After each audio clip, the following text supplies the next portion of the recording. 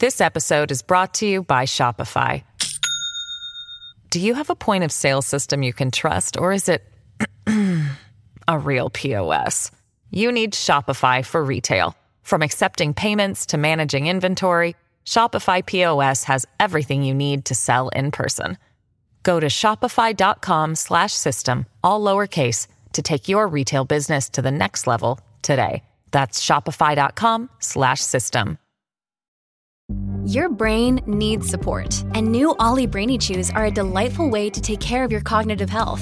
Made with scientifically backed ingredients like Thai ginger, L-theanine, and caffeine, Brainy Chews support healthy brain function and help you find your focus, stay chill, or get energized. Be kind to your mind and get these nootropic chews at ollie.com. That's OLLY.com. These statements have not been evaluated by the Food and Drug Administration. This product is not intended to diagnose, treat, cure, or prevent any disease. Hello, everybody. This is Marshall Poe. I'm the editor of the New Books Network. NBN listeners like to read books and buy them. So we thought we'd tell you that right now, our friends at Princeton University Press are having a remarkable site-wide sale. You can get 50% off books, including ebooks and audiobooks, with the code 50, F-I-F-T-Y, at checkout until May 31. You can save some real money on Princeton University Press books. I encourage you to go there and check it out. Welcome to the New Books Network. Hello everyone, and welcome back to the New Books in Israel Studies, a podcast channel of the New Books Network. I'm Akin Ajay, the host of the channel. Today, we'll be talking to Professor Moshe Shoked, Emeritus Professor of Anthropology at Tel Aviv University, about his new book, Can Academics Change the World? An Israeli Anthropologist's Testimony on the Rise and Fall of a Protest Movement on Campus. Professor Shoked is a distinguished academic and researcher. He's written a number of books, including books on the gay community in New York and on Israeli expats to the United States. This new book, however, is a bit of a departure, and I think it's fair to say is a much more personal account of his journey as a member of ADCAN, a protest movement of Israeli academics at Tel Aviv University, fighting against the Israeli occupation of the Palestinian territories. It was founded during the First Palestinian Intifada of 1987 to 1993. Reading from the blurb of the book, it says that, however, since the assassination of Prime Minister Rabin and the subsequent obliteration of the Oslo Accords, public manifestations of dissent on Israeli campuses have been remarkably mute. This chronicle of ADCAN is explored in view of the ongoing theoretical discourse on the role of the intellectual in society, and is compared with other accounts of academics' involvement in different countries during periods of acute political conflict. Professor Shoked, thank you very much for joining us. I'd like to start by asking if you could perhaps say a little bit about what prompted you to write this book. A few years ago, just as I finished my last fieldwork project in New York, and looking back at my Israeli society, I was reminded of one unusual period in my life, a moment that suddenly I wasn't the regular anthropologist studying other people, but participated in some most not exciting but partly tragic situation in my society. It was the time of the first Palestinian Intifada, and somehow I had a feeling I have to write about it. It is an era and a situation that is not less interesting and important than my regular anthropological ethnographic project, telling the world or my colleagues about various fields of other people behavior. then I wrote an article in Hebrew about the story of that time. And to my surprise, I couldn't publish it. Probably it was unpleasant to the editors that assume that I am judging Israeli academics. And then I thought, okay, I write a book, and this is what I did. And this is what we are going to talk about that era, that as a member of a group of colleagues on campus, that we had no special relationships until then, and we were all active in our professions. Suddenly,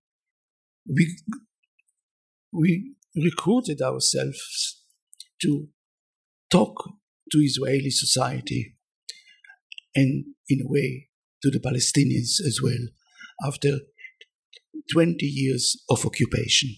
So, am I going to tell you now the story? To go. Thank you very much. Yes, please. If you could tell us a little bit about how exactly Ad Can came about in 1987. I'm amazed to tell that it started with a short letter that a few days after the start of the first Intifada, the Palestinians uprising, I don't know why, I wrote a short letter to the Israeli liberal newspaper Haaretz, and the title was "The Time is Ripe for Social Disobedience in Zion." And that short letter, actually, I expressed my feelings of horror that probably we are not so dissimilar at this minute from academics in some societies that we don't mention their names. And I always on mind, and I can say it clearly, and I said it, the German situation when German academia didn't care about what is going on. And I thought, I'm not part of it. And to my amazement, many colleagues called me immediately. And I realized I can't go back home and forget it just having expressed my nightmares. And so it started that we, together with a very close colleague, that he himself came from South Africa, and he outlived the story of the apartheid in South Africa, and we decided to invite interesting colleagues to come and discuss the situation. So we advertised in handwritten notes in a few faculties, calling for a meeting at the Faculty of Social Sciences. And no surprise, about 30 people came along. And then we realized we are going to do something about it. And that core group organized the first public conference on campus. And again, it was about 250 people arrived, lecturers and students. So this was the opening. And this was the first meeting in which colleagues from various professions, including 2 Arab colleagues from other universities, came, and people seemed to be interested and wishing to go on with these activities. The second conference, which was about 1 month later, this became actually the Rite de Passage, in which we invited Palestinians from the occupied territories such as a lawyer, a physician, an author, etc., to come and tell us about the situation in their communities.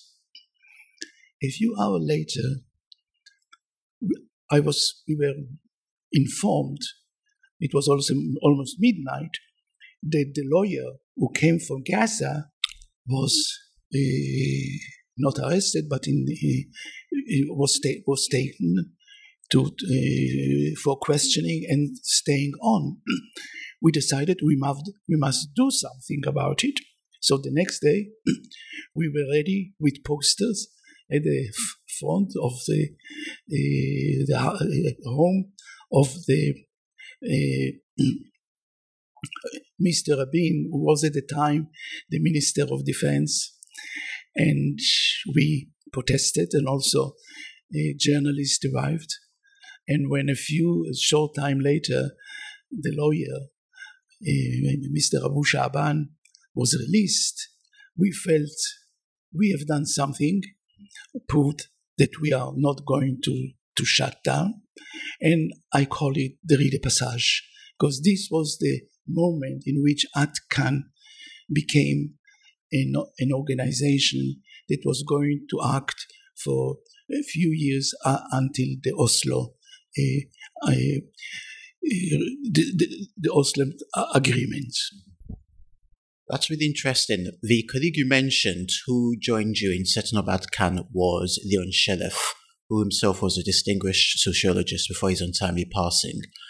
I wanted to ask, did you have in mind any explicit objectives at this point in time? What you hoped as a collective of academics you could bring to a table and contribute to the conversation about Israel's occupation of the territories?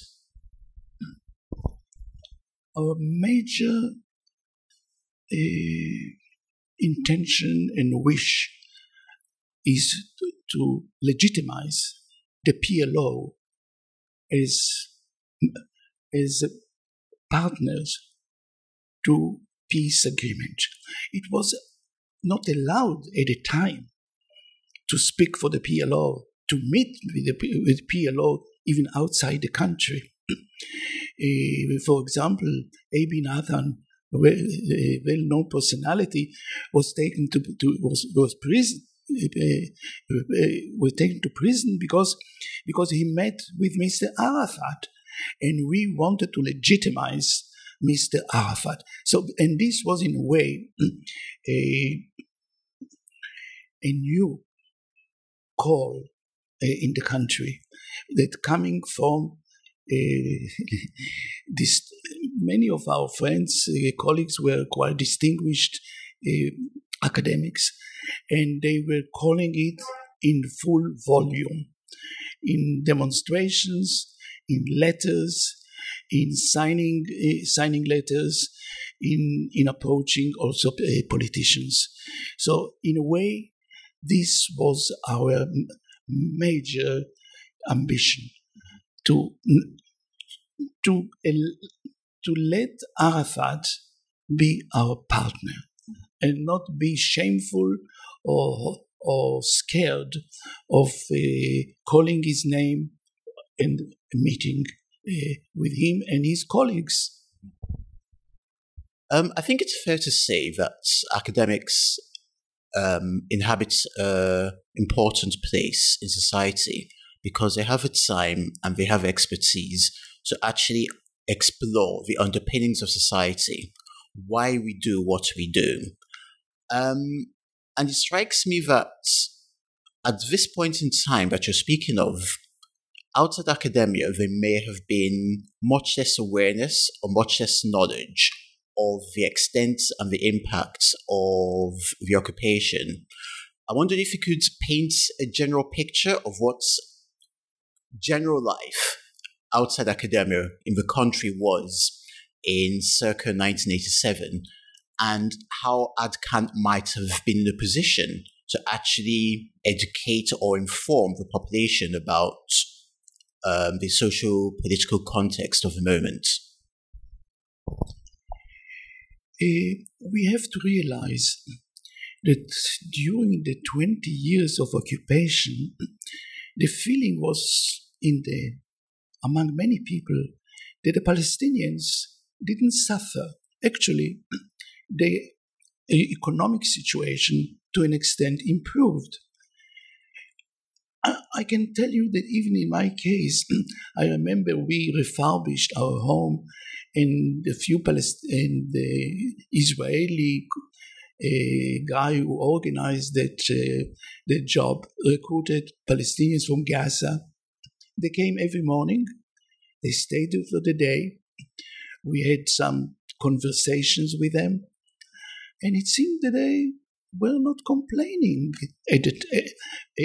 about the general situation. So I think that there was a sort of an idea, this is a benign occupation. It's good for both sides. Palestinians have a lot of jobs and work in Israel, and we had very little idea what is going on. In a way, people visited the Palestinians' cities. I myself, with the people that I studied earlier in a village in the Negev, in the south, we visited the market in Gaza with them. And so I think nobody, the guy, the ordinary guy in Israel had no idea what is the undercurrent of feelings. Once the economic situation apparently improved, then people look for other things to improve. And of course, actually Palestinians visiting Israel, they have seen the difference of lifestyle, political situation. So I think there was a sort of ignorance at the time. It wasn't that Israelis were bad. It was that the feeling was that there is no way to change the situation. After all, who started the 1967 war? It wasn't Israel that started the war. So in a way, I think that the 1967 war was a tragedy. I wish it hadn't happened. Could you tell me a little bit about the reception here on campus at Tel Aviv University to this initiative? I ask this question in the context of the supposition that there wasn't necessarily wholehearted or complete support of an initiative on campus to try to educate the broader population about the iniquities of the occupation. There was no support, but we were tolerated. The university leadership wasn't too happy about that type of development, because after all, Israeli universities are basically supported by the state. Tel Aviv University couldn't survive without the support, but they respected, luckily, our group was distinguished enough academically, so we were treated quietly. We were allowed to use university, the campus halls for the conferences. We were allowed to have our demonstration at the main square on campus, but there was no open support. Actually, the majority of the faculty were not against, they were not supportive. And I have the story of the Senate meeting, the university Senate meeting, in which our members of the Senate have raised a request that the Senate and the university publish a call to the government to open the academics academic colleges in the West Bank. But unfortunately, we tried twice and we lost. And we lost because our colleagues didn't support us. At the first time, they refused to have the issue raised at the Senate meeting.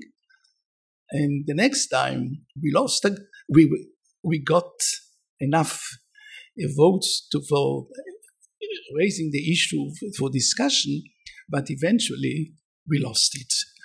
And this was very painful for us. Of course, I think academic solidarity is a very important issue, particularly academic solidarity between Israeli academics and their colleagues and colleagues in the West Bank. And perhaps we'll touch on that later on.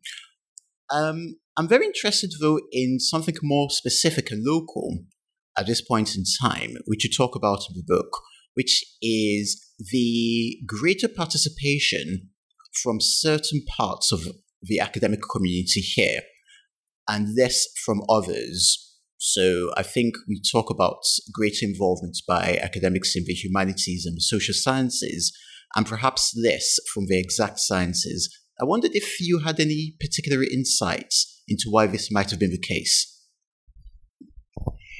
This was really amazing because the majority came from the social supporters, from the social sciences, from the humanities, so the law school, business administration, and education, and mathematics.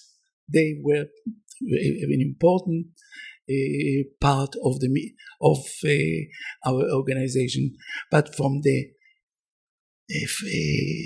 biological, natural, physical part of campus, we had only one important active member, which was really, in a way, so clear.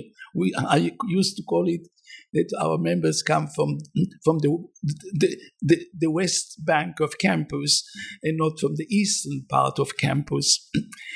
Now, usually also, it is not something unusual according to the literature, because also those who wrote about academics and intellectuals in the social sciences and other sciences, like known people like I wouldn't name them now. They claim that probably the difference is that those who come from the human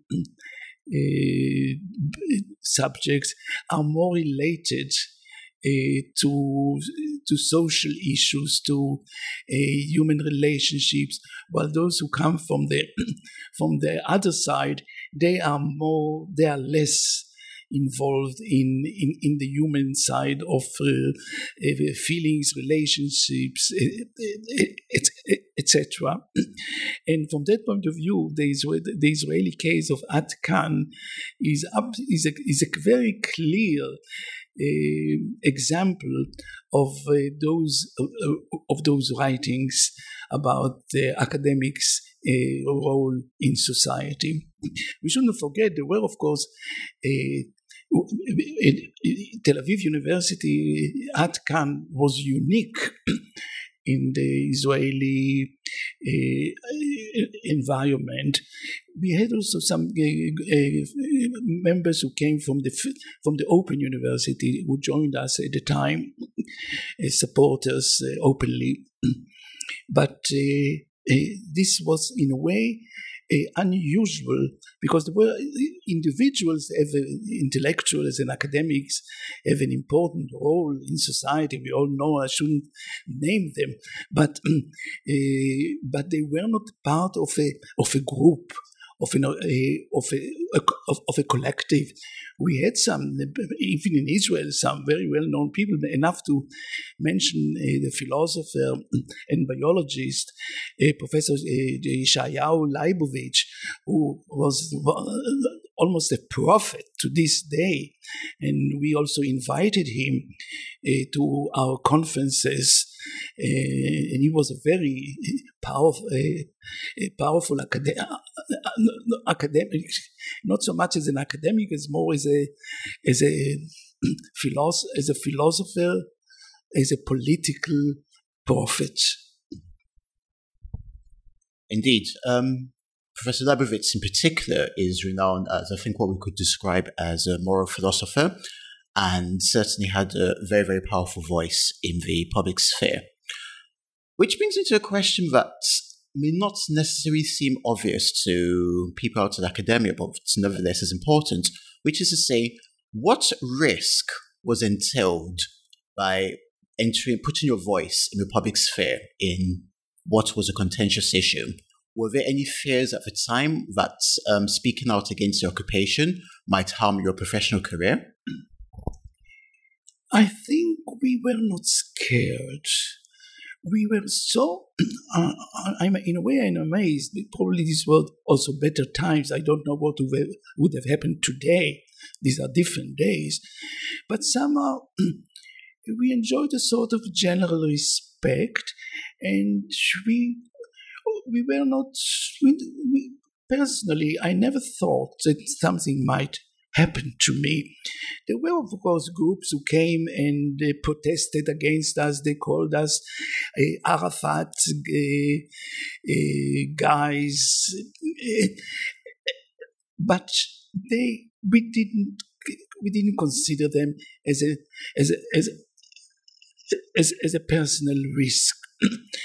Also on campus, people who didn't support us, but they didn't fight against us. There was only, although there were some powerful men, like the guy who used to be a university rector, and then Yuval Ne'eman, suddenly I lost his name. Yuval Ne'eman was a Knesset member. He was a party leader of the Tria, and he was the right of the right, but he didn't touch. We were not affected by him, and we didn't care. We even once he behaved unbelievably when the Israel Prize was given to the Arab author. His name suddenly, Habibi.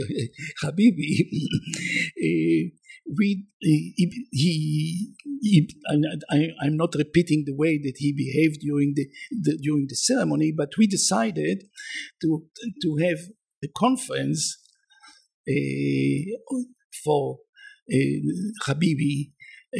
To respect him on campus. So at that time, the thing is, I don't know what would have happened today when right-wingers are far more dangerous in my eyes, and it's enough to see what is happening at the West Bank to think what might have happened today. What might have, at that time at least, I can tell the story of during the meeting, the Senate meeting, a very well-known law professor.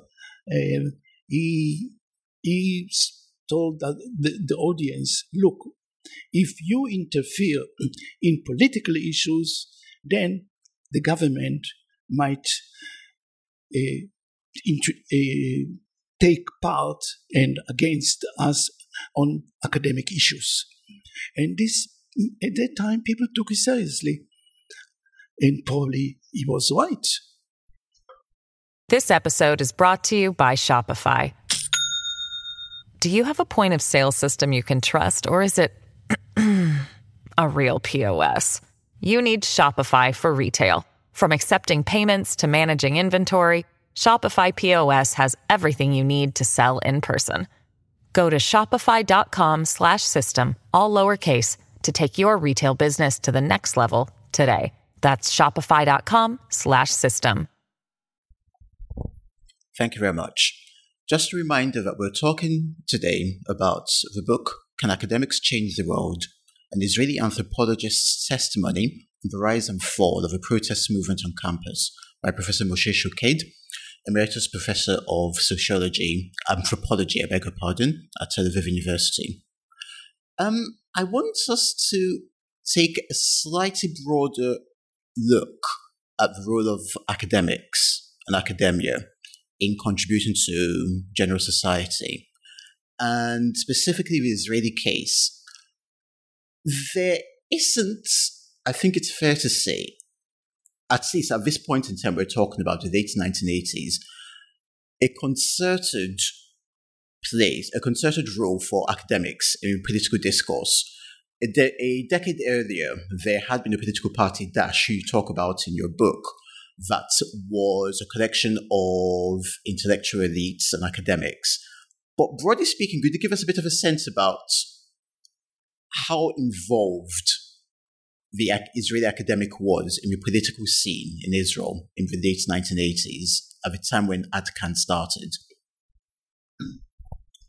I think the history of the academics in Israel is quite good, as one can say. We shouldn't forget that Ben-Gurion had some of his close friends, or we believe that they are close friends, were well-known academics. And there is the history of the Jewish life, Jewish history, that the literati are important. They have, but they were considered. They had an important part in during life, Israeli society, but they were not often politically engaged. So, from that point of view, I don't think that something radically changed. The only thing is that if I try to think what happened since then, and I think that some things have happened, although the general university and colleges environment expanded tremendously, yet it was modeled to the professional life. You have to be good at your task. Israeli academics apparently are situated far away from the centers of science, yet they have to prove themselves. From that point of view, I think that Israeli academics should be acknowledged for their unusual contribution and position in world science, as we usually see it now when it comes to the high-tech businesses, but we are unaware about their contribution in different subjects of science, which they do, or at least they used to do extremely well. It's enough to see how many Israeli students have jobs in American and European universities. Whenever you see them, even on television, that they are being interviewed from various universities and from some good universities. I remember a colleague from the Department of the Economics here told me that at the Department of Economics and Business in Northwestern, people in the corridors, they speak Hebrew. How did they come to that? They were educated in Israel. which means that we at least we used to have some good universities. On the others, yet I am a bit worried that some of our best students disappear, and we offer to the world free tax. Many good people. Thank you very much. Something that reading the book, I enjoyed the book very much because it wasn't just simply a narrative of an event, a particular point in time, but it was also a very, very nuanced and very, very personal account of your involvement in what was a grassroots movement that over time developed into having, I think it's fair to say, a significant voice for a while in political discourse in Israel. And I'm particularly interested in your approach, both as a member of ADCAN and in detailing its history now as an anthropologist. I wondered if you could say something about what the anthropologist's eye can bring to understanding society, specifically Israeli society. As I think I mentioned earlier, this was the first time that I took a major part in the ethnography. So usually when we talk about ethnography, we talk about telling about other people that we have observed them. In this case, I moved out of the anthropologist role by being my own major informant. True, I relied very much on my on the records that I have in my office of all the posters and all the other documents, and I interviewed for preparing the book a good number of ADCAN colleagues, but no doubt I for better or worse, I am the major informant. And probably when I started my career, it would have been bizarre to write a book in which you are a major, I wouldn't call it the hero, but the major informant and recorder. But I think that these days anthropology has changed, and we call it the era of reflexivity, in which anthropologists are being allowed, and not more allowed, but even expected to document and to show their own feelings and part in the research. So people can also find out and judge, is it a good job, or probably we can claim something against it. But I took the liberty, and I thought at that stage of life, I can afford it.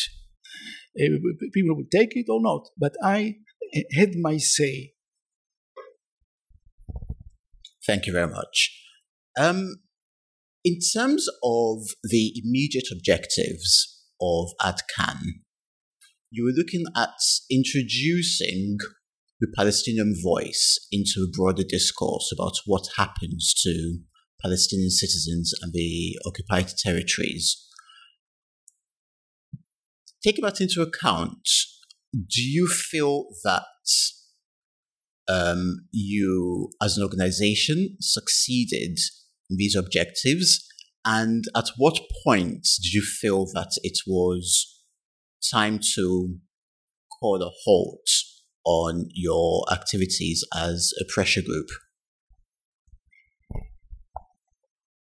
I think that actually we didn't foresee what is going to happen.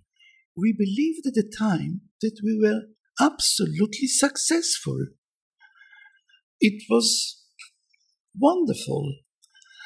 I remember attending the the event when Mr. Rabin was assassinated. It was a wonderful evening at what is called now Rabin Square. The Oslo agreements actually realized our dreams in our whatever we have done. And when we decided to shut the business, we thought there is no need. We have done our job, and now we go back to our regular occupation. So it took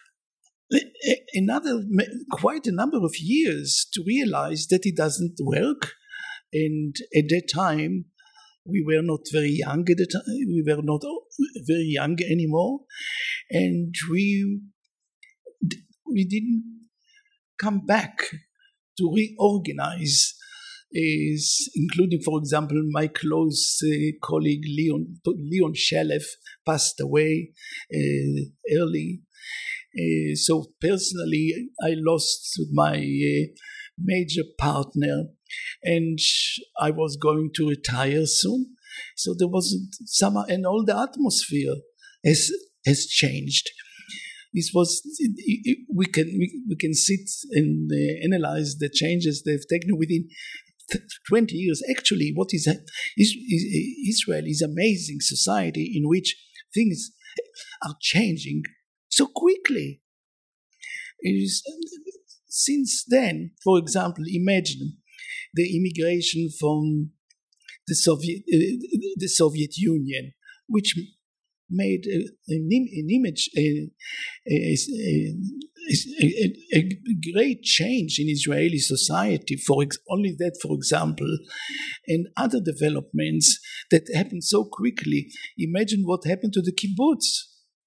That suddenly its role in society disappeared completely. So things have changed so quickly that it would have been a completely different situation to start and look at what is happening. Only things at the settlements during the Atkan era, there were how many settlers? I suppose no more than 50,000 or something like that. And imagine today, it's 500,000. So the land has changed. And look what happened with the Palestinians. We talk all the time only about the Israelis, but we shouldn't forget what has happened among the Palestinians. The rise of Hamas, for example. Only that. Imagine what happened in Gaza. So we have also partners to the game, and things have changed immensely also among the Palestinians. So these are not the day of Arafat. These are completely different days, and we can't look at that situation only from the Israeli side. Of course, the context that we're thinking about here is, first of all, mutual recognition of the Palestinian Liberation Organization and of the State of Israel, the famous handshake of the White House lawn, the Oslo Accords, which granted the Palestinian Authority limited and contingent autonomy over parts of Palestine as part of what at the time was hoped would be some sort of final two-state settlement agreement. But we're here in 2022, and we seem a lot further away from that than we may have been in the mid-90s at the time that Atkan came to its natural end. I suppose I'm interested in thinking about, and it's something that's touched upon in detail, not just in the title of the book, but in the text as well, which is the continuing role of academics in introducing a diversity of voices, a diversity of opinions, and broadening our knowledge about matters that impact upon all of us. What are your thoughts about the role of a place, of the activity of academics in political discourse in Israel today? I must confess that I am not sure about. I am now in a different stage of life. Still, I believe that had I been young, I would have started Atkan again, because I think that we don't realize the extent of academics' impact on society. Probably I'm a dreamer, but I think that academics could be a stronger part in the ongoing political life. At least we could see the fight, if there is a fight. Academics are not leftist by ideology, as if by religion. Academics they know the facts. They could talk to power, not about feelings necessarily, not about ideology, but about the real situation on the ground. Where is it going to lead us, these developments? Because it's not enough to build settlements. You have to think about what is going to be the other things around them, what is going to happen with the Palestinians around them. Of course, everybody knows it's political, but it's not only political. It's also about the real life situation of Israelis within the old borders and outside the old borders. And I think that academics, as a group of organized groups, talking truth to power, they could have a much more important role than today, that they are hardly known around. They are professors, okay. They are good scientists. They are good writers. They invent. Only recently we we are being told about a wonderful invention at Tel Aviv University in the health situation. But as much as they are going to affect real life, they are not going to affect political life. I am conscious of the fact that academics operate in a world of nuance and of subtlety. And the world we live in today is increasingly polarized. And I'm also aware of the fact that academics may face professional pressures, that perhaps were not the case 30 years ago.